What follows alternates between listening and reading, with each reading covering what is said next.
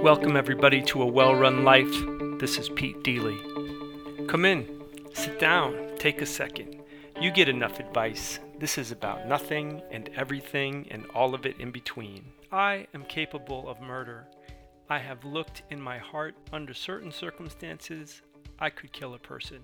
When I was in the church, I studied sin. Venal, mortal.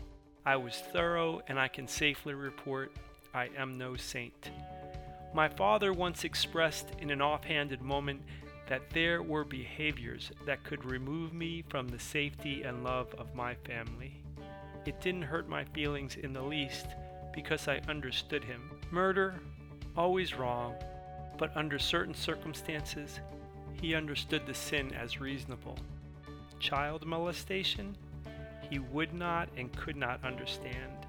Some things are an abomination under any circumstances.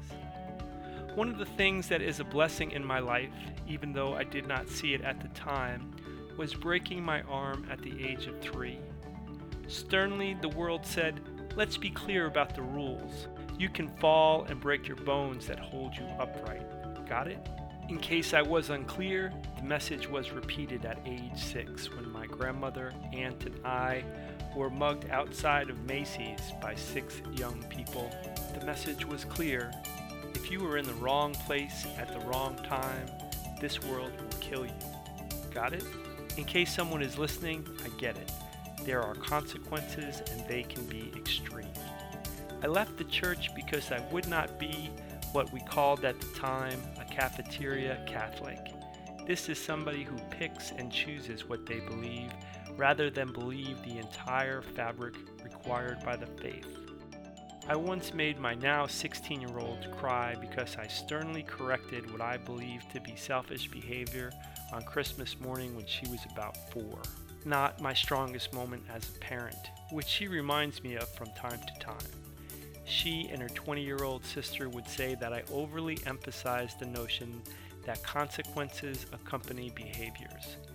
They are likely right. Dan Turner referred to the rape of an unconscious woman by his son Brock as action. I miss the Mass. My mom says to come back and let God decide whether I believe a sufficient percentage of the heart of the faith. I can't do it. But if I did, tonight I would start with the notion of hell, and some people belong there. Got it? That's enough for now. It's not a sprint. Travel to awellrunlife.com and tell us how you are.